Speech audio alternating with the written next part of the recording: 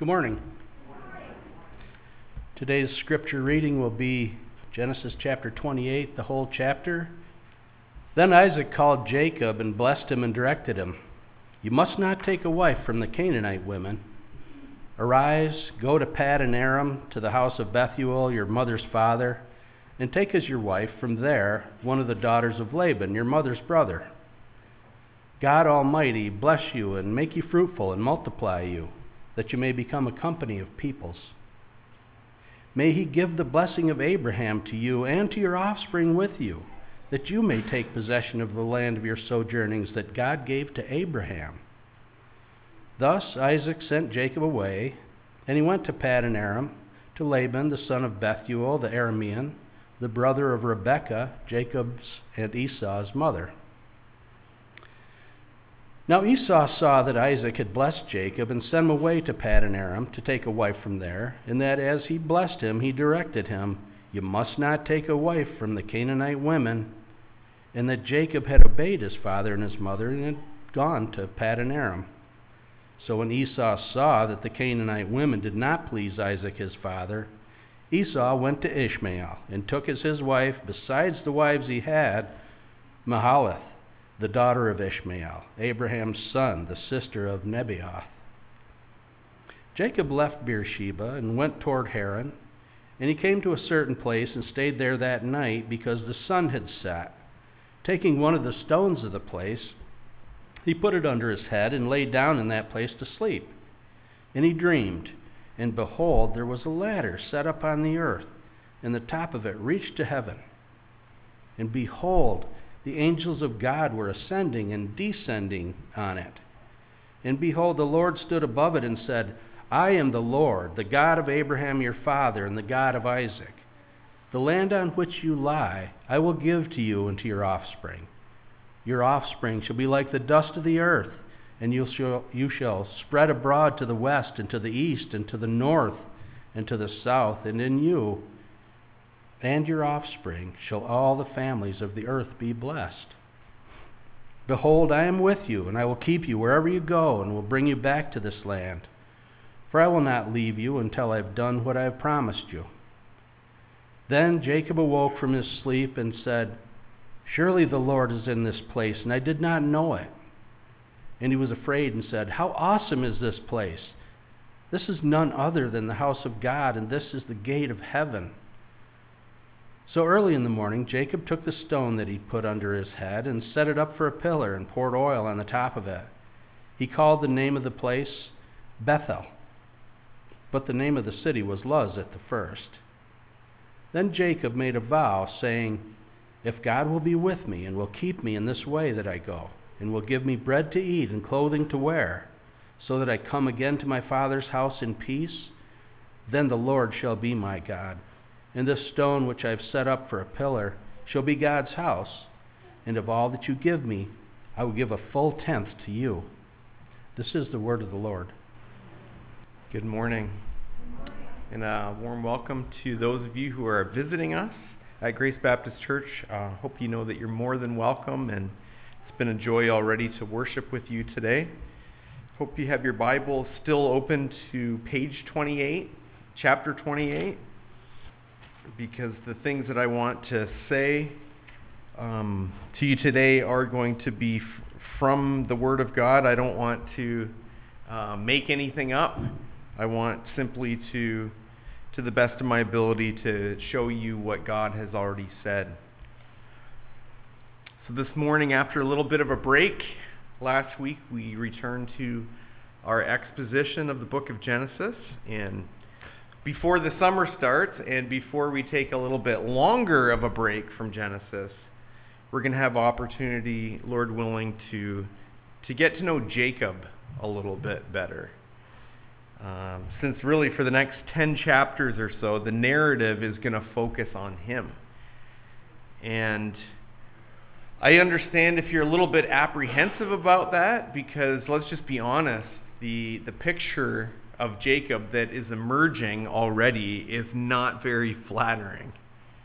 In the last chapter, if you can remember back a couple of weeks, we saw Jacob living up to his name and deceiving his father and his brother as he as he seeks to obtain the blessing in a totally underhanded way. Now, I don't want to ruin the plot for you, but I think it's helpful if you would know that by the end of this, Jacob is given a new name. He's given the name Israel, and that, as you know, is the name also of the nation that will come from him. But between these 2 points, we're going to be able to follow something of the trajectory of Jacob's life. We're going to be able to mark his maturity in the faith. And here's another spoiler. We're going to see that Jacob's growth, his spiritual growth, is going to be attributable to only one thing, and that is the grace of God. He is going to develop in terms of his faith and his reliance on the Lord, but that's not going to be due to any kind of natural factors or an environmental factor. It's not going to be because of the influence of other people, whether family or friends or foes. It's not because Jacob is going to develop more street smarts and that he's going to kind of grow in his relational intelligence. No, it's all going to be because of the grace of God. From the time that he was a fetus, grabbing his brother's heel, to the end of his life, when he's grabbing onto the heel of his staff and he's leaning over it, bowing in worship and blessing his grandchildren, along that timeline of his life, Jacob's life is going to be a story of grace. And if you're a child of God, so is yours. That's your story. Jacob's story is your story. And I expect that throughout all of this, you're going to find Jacob's life to be very relatable in lots of different ways, but primarily in this respect, that he, like you and like I, are trophies of God's grace. And there's no other explanation for our lives. If you're saved and if you're being sanctified, and ultimately if you're going to be brought safely all the way home to heaven, then it's all going to be because of the sovereign grace of God. And the means that the Lord uses to bring us there, to sanctify us, are also very similar, I think, to the means that he uses in Jacob's life. He's going to use suffering. He's going to use relational conflict. He's going to use his word. He's going to use the remembrance of his promises. He's going to use all kinds of blessings, not just the negative stuff, but the Lord sanctifies us through his blessings. And all of these things feature not just in Jacob's life, but in ours as well. But the primary means of sanctification, I hope you understand this by now. It'll be important for your discipleship if you understand this. The primary means of sanctification, as 2 Corinthians chapter 3 explains, is beholding the glory of God. This was our theme verse for our praise night last week. Beholding the glory is what transforms us from one degree of glory into the next. In other words, we are made like him by seeing him as he is. And the point is that we desperately need God to reveal himself to us in glory if we are going to be changed. Now, in Jacob's life, his most significant spiritual progress is made at a couple of key points. First with a reverie, and then with some wrestling. But what both of those things have in common is that they are both times when God graciously reveals himself to Jacob. And our passage today features the first of these revelations, and it comes to us in the form of Jacob's dream. So that's the focal point of the chapter, and that's where we're going to want to focus our attention in this sermon. But it's also important for us to better see that it's important that we would note what leads into this revelation and what follows from it. Okay, so let's study this passage under three headings. First, the run-up. Second, the revelation. And third, the response. The run-up, the revelation, and the response. If you're taking notes, those will be the main categories. If you're filling out the back of your bulletin, those will be your big points. Let's look first at the run-up. And here we want to understand something of the context, the situations that lead up to Jacob's glorious encounter with the living God. That encounter took place one night on a long journey that Jacob was on to Paddan Aram, which is the home of his mother's family. And that journey was prompted by a couple of things. First of all, we saw a couple weeks ago, we saw that this journey is prompted because of Jacob's own deceit. You'll remember what his brother's response to this deceit was. That Esau was furious, he was enraged, and he was making plans to kill him as soon as it would be appropriate. So if Jacob was going to live, his mother understood this, Jacob understood this. If Jacob's going to live, he's going to have to hightail it out of there. That's one of the reasons he's on this journey. But as this chapter opens, it becomes clear that in addition to Jacob's need to flee for his life, he also had a need to flee for a wife. He was still at this point an eligible bachelor. And his parents' biggest fear, it becomes clear, is that he would take one of the nearby Canaanite women to be a wife. That he would do what his brother did, which was gone and married one of these Hittite women. And you've heard that old expression, that old adage that kind of doubles as advice that you give to a new groom. Happy wife, happy life. Well, as far as Rebecca was concerned, according to the last verse of chapter 27, her rule of thumb was Hittite wife, hated life. She couldn't even stand to live being around these wives of Esau, and she was not interested in the prospects if Jacob was to marry one as well. And so this is the one thing you'll notice in this narrative. This is the one thing that she's on the same page with her husband about. So Isaac calls Jacob and he gives him a blessing and he gives him instruction. And what we have here as we come into this chapter is a bit of a redo from the last chapter. And this is kind of nice because this is a bit of redemption here. We read that Jacob comes to his father, and he comes as Jacob, not playing dress up, not with cotton balls pasted to his arms. And Isaac blesses Jacob as Jacob, not thinking that he was blessing Esau. And what this means is that they're finally yielded to the will of God. And so Jacob speaks the blessing of God over the son of the promise. You can tell by how Isaac is invoking the promises that have been made to first Abraham and then to him. You can see that Isaac finally is on board with the Lord's plan for the pathway of his promises. And it's a beautiful thing to see. And it's a beautiful thing to see when the people of God, after getting sidetracked, after falling into sin, can be redeemed and restored and brought back onto the path of faithfulness and obedience.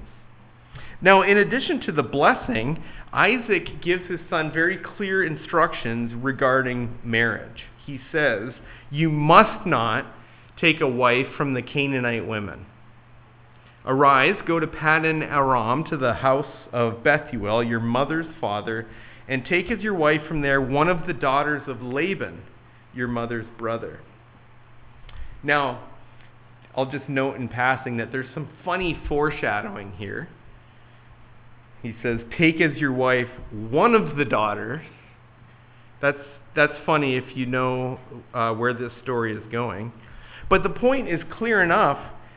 It was necessary for the son of the promise to have a wife that was on board with the Lord's program, not a wife that was going to distract him from it and draw him away from it. That's always the problem with marrying a godless spouse, is that they would distract you and detract you from following the Lord's plan. And so Jacob heads out on his long journey to secure a wife and to secure his life. There's those dual purposes, and they're not contradictory, they're complementary. Now, speaking of Esau, I want you to notice what he does in verses 6 to 9. You know how the book of Hebrews, how it speaks of Esau, and how it mentions that he is desperately, frantically pursuing the blessing after it was too late and after the door had already slammed shut. Well, it's really a pathetic picture. And it begins with him crying out with an exceedingly great and bitter cry. That's in the last chapter, verse 34. And that pathetic picture of Esau continues into our present passage, with Esau seeing that his father had blessed Jacob and sent him on his way with instructions about a wife. You know, Esau is understanding that his father was not pleased with Canaanite women. And obviously, Esau wants to please his father. And so he's gonna try to make that happen. And furthermore, verse 7 seems to indicate that Esau was also very motivated by his brother's obedience. So you take all of this together, the blessing, the instruction, the obedience, all of these apparently were very attractive to Esau, and he wanted a piece of that action. And so he sought to obtain these things. And Esau here is a bit like a woman who wants to make herself more attractive. So she gets a nose job, and she injects collagen into her lips, and she injects Botox into her brow. She ends up looking like Cruella de Vil. It's like some scary cartoon character. No doubt this woman had very good intentions, but she went about it in all the wrong ways. And the result is disaster. It's utter failure. It's a total self-own. I don't know what the term is now. It used to be owned and then pwned and fail. I don't know what you're saying these days, but Esau falls flat on his face. Look at what he does. He goes out and marries a daughter of his uncle Ishmael. Yes, Ishmael, the child of the flesh, the representation of everything that is opposed to doing things God's way. Esau goes to that side of the family and takes Mahalath as a wife, in addition to the wives that he already has. Yeah, way to go, Esau. That's the way to please the Lord. Now, it turns out that this is a very common strategy, and I wonder, have you ever tried it? You know, you are naturally attracted to the promises of God and to the gospel. Perhaps you're drawn to the lifestyle of the people of God. You're attracted to their peace and their joy, their obedience. And so you really want to try to get that. You want to try to reproduce that somehow in the flesh. But you do this without grace, without faith. And because of this, all of your attempts are not just futile, they're actually destructive. Esau is a tragic figure. He's a pathetic person. And he stands as a testimony to the truth that without faith, it is impossible to please God. He's a testimony to the truth that the Bible speaks very clearly about, which is that the flesh profiteth nothing. And that people who are in the flesh and in the realm of flesh and operating out of their flesh cannot please God. What you need and what I need and what we all need is grace and faith. And these are pleasing to God, and these are gifts of God. They're not things that you can muster up and stir up in your own flesh. Well, that's the run-up. And there's really two paths that you can go down. The path of the flesh, which is the one that Esau is traveling. It's a dead end. Or the path of faith. And this is the one that Jacob's on, even though he's not making great progress so far. This is not an easy path, this path of faith. And by verse 11, this pathway turns dark, and he's all alone, or so he thinks. And he's sleeping on the ground. But as someone has said, he has his Father's blessing behind him, and he has the promises of God ahead of him, and so things cannot be as bleak as they appear. And this brings us to our second point, which is our focal point, and that is the revelation. The revelation. So the sun has set by now on this one particular day of Jacob's journey. And in that culture, of course, it makes it absolutely necessary to stop for the day. You can't travel in the pitch black. You got to get a little bit of shut-eye before you can wake up in the morning and continue on your journey. And the text says that this was a certain place that Jacob stopped off. And it turns out that this place has a name. I'll tell you more about that in a few minutes. But at this point, those kinds of details are not important. All that matters is that God is sovereignly ordering all of the details in the run-up to this divine revelation. Now, a luxury hotel, even just a regular hotel these days, offers you a pillow menu, where you can choose between goose down or hypoallergenic, and you can select your desired firmness, soft, medium, firm. In this particular place that Jacob was, he only had the one choice: extra firm.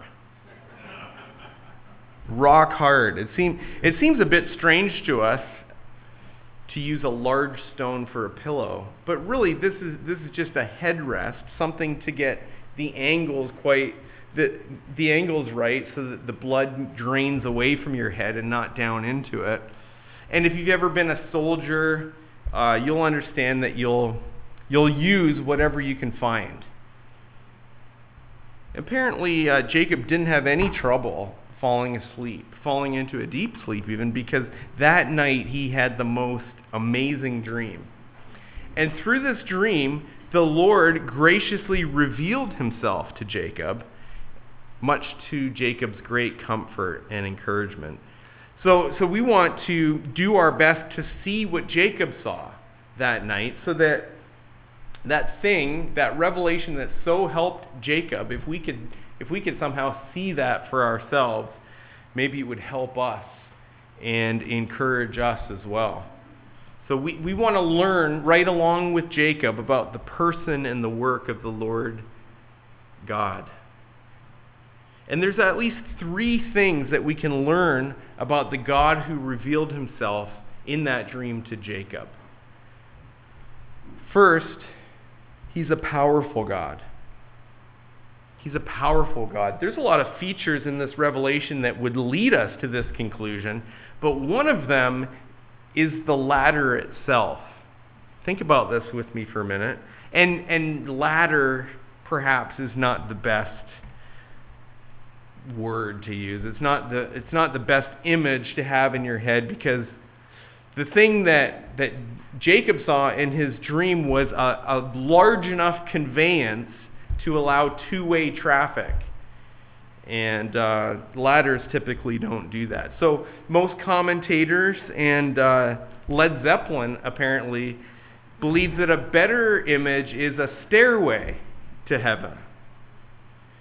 Not just to heaven, but more importantly, from heaven. You know, it's difficult to read about this scene in the book of Genesis and not think about the Tower of Babel. Can you think back that far to Genesis chapter 11? Think back to Babel, which was the account of man's illusion and his ill-fated attempt to build a structure that would reach all the way to heaven. And as we saw way back then, that attempt was laughable. It's a joke. Human beings can't do that. It's their hubris, it's their arrogance that think that they could ever attempt something like that. But here we have it. Here we have such a thing. And the difference is that this was not built by human hands. It wasn't constructed from the ground up. This was a stairway that descended from heaven and was set up on the earth. And you know how beautiful works of art, paintings or sculpture or beautiful works of literature even, kind of are designed to lead your eye to the focal point. Well, this is what's going on in our narrator's description of this stairway.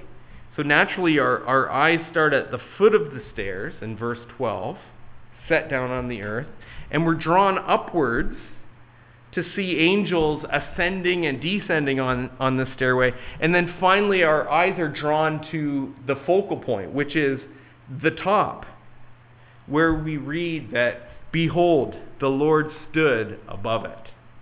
Verse 13. So this is where our attention is rightly focused, at the top, where the Lord is standing in the position of authority and power. This is all His. The angels, they are His servants. They are doing His bidding. And this is in stark contrast to Jacob, who right now is passed out. He's lying down. He's on the dark earth. In contrast to that is the Lord God Almighty standing in the bright heavens above. And so Jacob's fearful reaction, which we'll see in a few minutes, confirms that he got the message loud and clear, that this is a powerful God. But second, it's also important that we would notice that this is a promising God. He's a promising God. First of all, just notice the point that I hope is not lost on you, that this is a God who speaks. This is a God who is pleased to reveal Himself. Not just with striking visuals, so that we would piece the stuff together on our own, but He clearly communicates with His Word. And here's what we expect. We naturally think that the first words that the Lord God is going to speak to Jacob are going to be words of condemnation.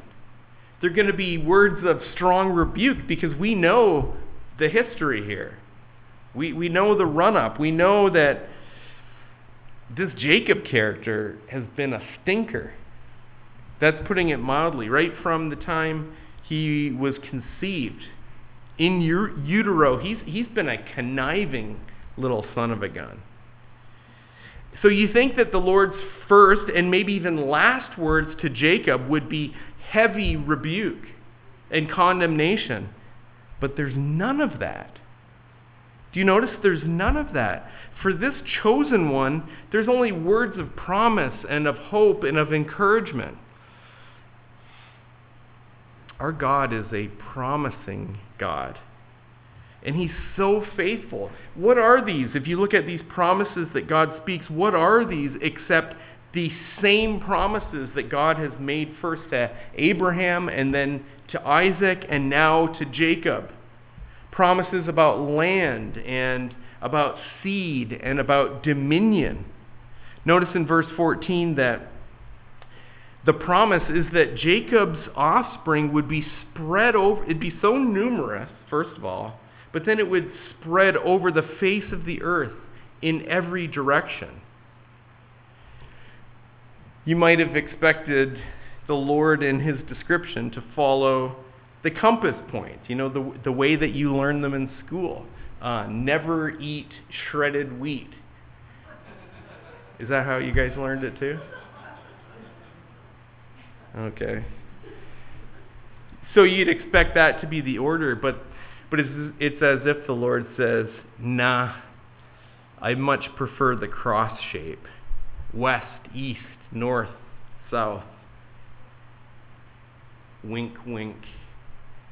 But then I want you to notice something that we've seen from the beginning, which is that the Lord has global plans. These promises are not just for the blessing of one particular family or one particular nation, but rather God's intention from the very beginning is that through this family and through this nation, all of the peoples of the earth would be blessed. Brothers and sisters, we have a promising God. And even when he speaks, we expect to hear words of justice and judgment and wrath, yet because he is such a gracious God, instead, all that his people hear are words of promise and blessing. I want you to notice, thirdly, that God is a present God. And this perhaps is also surprising. You understand something, don't you, of the transcendence of God.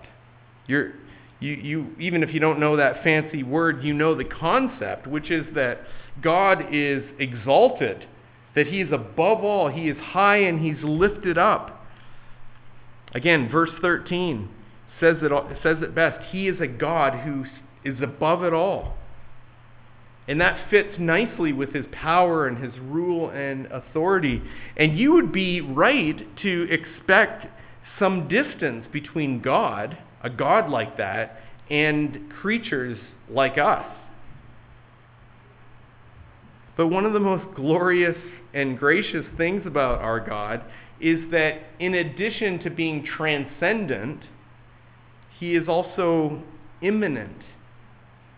Which is to say that he delights to draw near to us. Our God is a present God. And hear it directly from him. Look at verse 15. He promises this, behold, I am with you, and I will keep you wherever you go. Psalm 139 does a great job of explaining the presence of God with his people, doesn't it? Wherever you go, there's no place to escape from this. The presence of God. I'll be with you, I'll keep you, and I will bring you back to this land. For I will not leave until I have done what I have promised you. That's amazing. Not only is he a promising God, but he is a present God.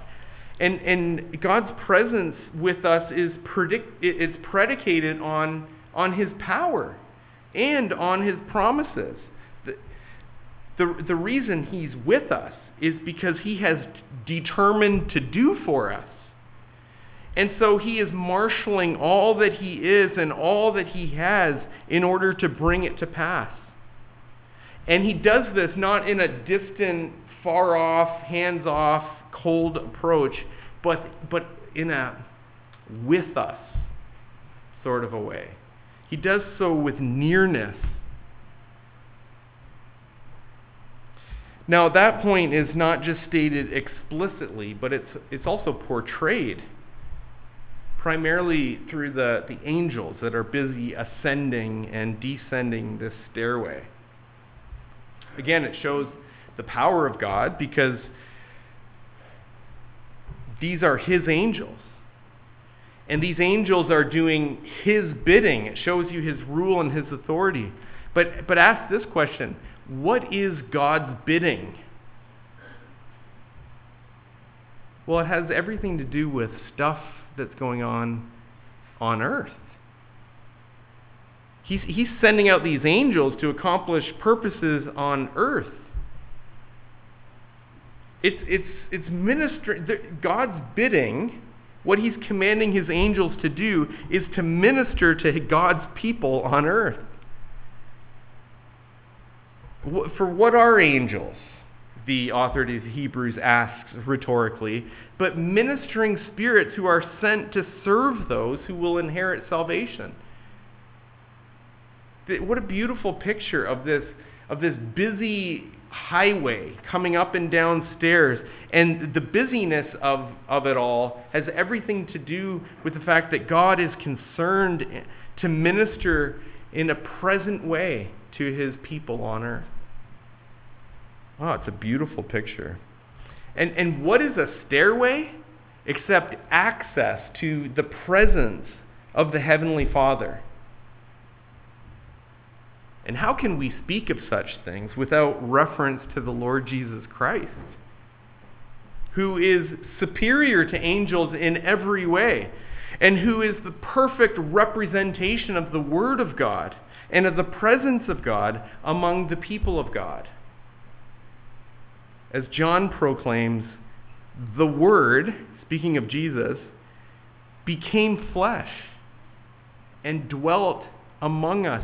You don't get any more present than that. And more to the point, at the end of that first chapter in John records Jesus as saying this. Listen carefully.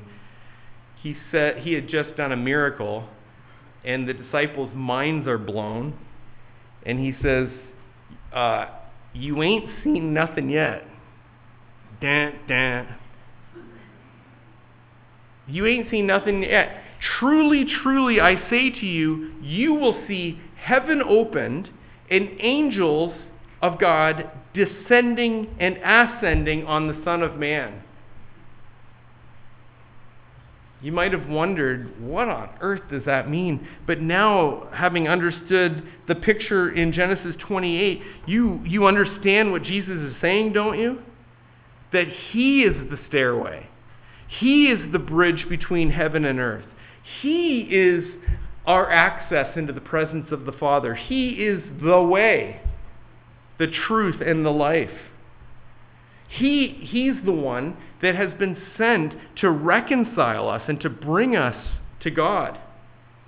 And after finishing his reconciling work, before he ascends to the Father, he encourages us with these words. Jesus says, "Surely I will be with you, even to the end of the age." But then he leaves. Then he ascends, right? Yeah, but not before the Father and the Son send the Holy Spirit of God, the third person of the Trinity, to be present in the most present way possible, namely to dwell in us. Friends, we have a God who is present. And if you're a believer in the Lord Jesus Christ, then you have an even more encouraging vision before your eyes than what Jacob experienced. Please don't think, oh man, wouldn't that have been amazing to be in Jacob's shoes, to be able to see this glorious vision? Jacob would say, I haven't seen anything yet. You've seen the Lord Jesus Christ. And in Christ, you have the fulfillment of all of God's promises. In Christ, you have the perfect representation of the image and likeness of God. In Christ, the perfect character of God is revealed. In the cross, the awesome power of God, mixed with the amazing grace of God, has been so perfectly shown. And just as this dream revealed God in such ways to encourage Jacob in regards to all of the sin of his past and all of the uncertainties of the future, so, brothers and sisters, in Christ, you have a perfect display of the power of God and the promises of God and the presence of God, which is all of the encouragement that you need to live this week in a way that is pleasing to Him. Whatever your circumstances, whether that's singleness or relational trials, such as Jacob is fixing to head into in a big way, or whatever it is that you're going through, it will be enough for you. I'm not trying to be simplistic and reductionistic about your issues, but I am trying to maximize the glory of God and to suggest to you that it will be enough for you to know that God is for you and that God is with you and that He has made very great and precious promises to you and that He will not leave you until He brings all of those promises to pass in their fullest sense. He won't leave you until He brings you all the way home. Let's continue to think more about our proper response then, under our third heading, the response. Now, Jacob has a variety of responses to this revelation of God, and I think we can just group these into three main ones. And these are, I think, very instructive for how we too should respond to all of these things. First, there's a panic. There's a panic. When Jacob wakes up in the morning, he, like the rest of us, begins by trying to make some sort of sense of our dreams. You know, you can relate to this, right? You wonder, like, who was I running from? And why didn't my legs work? Why was I running in slow motion? I don't get any of this. And how is it possible that it was right at the very end of the semester, right before the final exam, and I didn't even realize that I was signed up for the course? And I hadn't certainly done any of the assignments. I just don't understand. What does this all mean? Well, Jacob doesn't have any problem understanding the dream. He knows instantly upon reflection that he has been in the presence of God. He exclaims, "Surely the Lord is in this place, and I didn't even know it." But then the next obvious thing hits him, and we read in verse 17, and he was afraid. There's a panic that sets in. And friends, that is totally appropriate. When you realize that you're in the presence of such a high and holy God, you instinctively recognize, by contrast, your lowliness. You understand your contrasting sinfulness. And so it's very appropriate that you would be afraid, that you would be very afraid. There's a proper panic that's associated with that realization. Because as the Bible says, it is a fearful thing to fall into the hands of the living God. Furthermore, this is the uniform response of anyone who's been in that situation, who's been in those shoes. Think, for example, of the prophet Isaiah, when in a vision he saw God Most High in his throne room, surrounded by angels, except this time the angels are shielding themselves from the glory of God, and they're crying out, "Holy, holy, holy." What is Isaiah's knee-jerk response? He says, "Woe is me, for I am lost, for I am a man of unclean lips, and I dwell among a people of unclean lips. For my eyes have seen the King, the Lord of hosts." When you see such beauty and such purity and such holiness, you cannot help but understand instinctively your contrasting creatureliness and wickedness. And so, shake. Similarly, when Yahweh reveals himself to Moses in the form of a burning bush, it was necessary for Moses to take off his sandals because he was standing on holy ground. And we also read that Moses hid his face, for he was afraid to look at God. Understandable.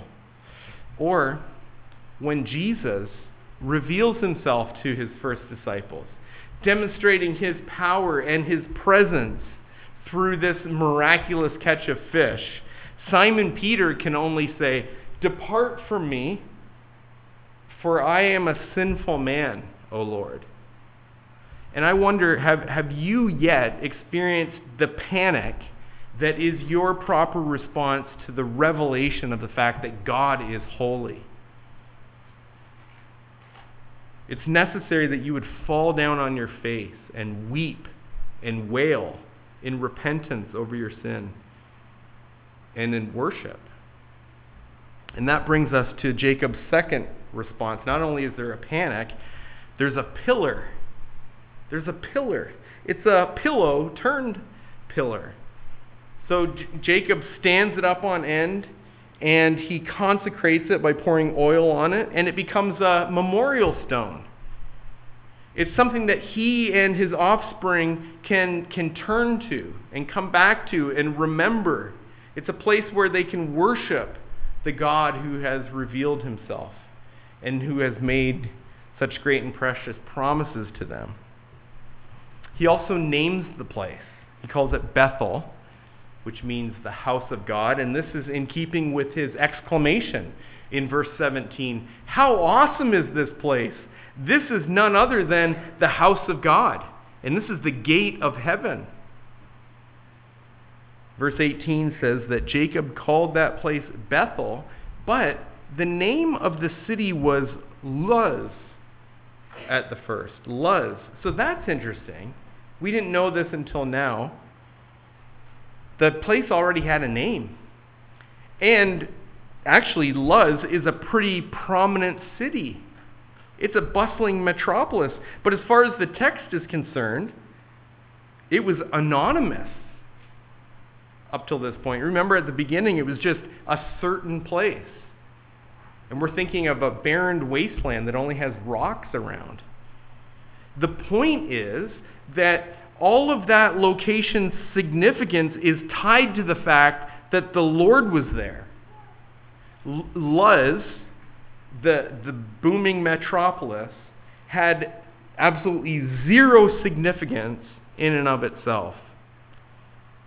It was the presence of the Lord that turned that insignificant place into a sanctuary.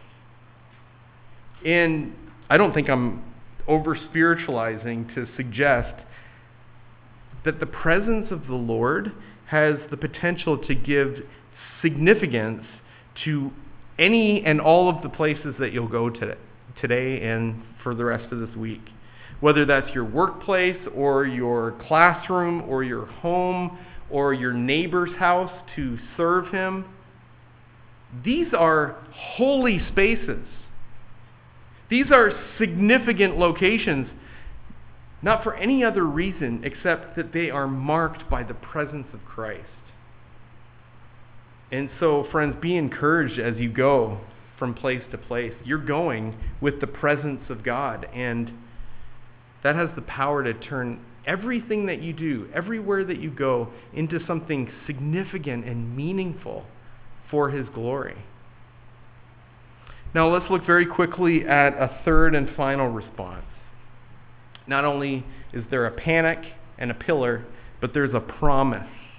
In verse 20 to 22, we find Jacob making certain commitments that are in keeping with the revelation that he has received. And I understand there's potential to read these as conditional promises. There's a way that you can read this where Jacob is kind of cynical and he's just waiting to see if God is actually going to make good on his promises and on his presence and his blessing before Jacob commits to living for the Lord. But I think it's better to read the if at the beginning of all of that, at the beginning of that vow, as a since.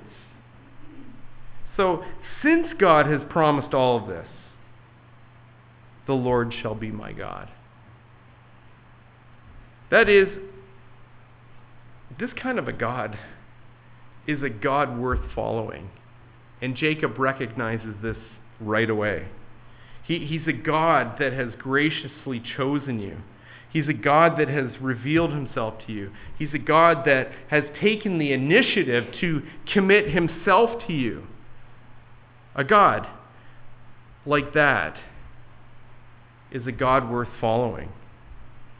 And your only proper response to that is to commit yourself to him in thankful obedience and faith. It's a commitment to live a life of worship.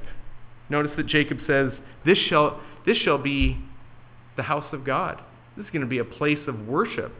It's a commitment to live a life that is characterized by giving. So Jacob also says, I will give to God a full tenth of all that he gives to me. And note, please, I don't have time to explain this in depth, but just note this. That this is long before the tithe becomes a law. This is the original design, that we would just give generously back to the Lord in gratefulness of all that he has given to us, in acknowledgement that all that we have comes from his hand. And so we're quick to give a portion, a generous portion back to him. I would also have you note that you and I live long after the tithe is a law. Jacob is living before it's a law. We're living after it's a law. And in the new covenant, we are new covenant believers, and we're living this side of the cross. Our giving is meant to be like this. It's meant to be a generous, grateful response to all that the Lord has given to us in Christ. And there's no law, there's no number, there's no strict percentage that's tied to that. It flows out of a heart that is just blown away and full of gratitude for all that God has done for us in the Lord Jesus Christ. Can you give like that? Can you make a commitment to give like that? I trust that you will go today in the strength and in the encouragement that comes with knowing something about the power of God and the promises of God and the presence of God. Friends, he will not leave you until he has accomplished everything in you that he has promised that he would. And here's a little hint too. He's not even going to leave you after that. No, you'll climb the stairway to heaven, and you'll get to experience the presence of your God and your Savior for all of eternity. In the meantime, let's just lead lives that are characterized by repentance and faith and worship and commitment and service and radical generosity. Let's do this for the glory of God. Amen. Amen.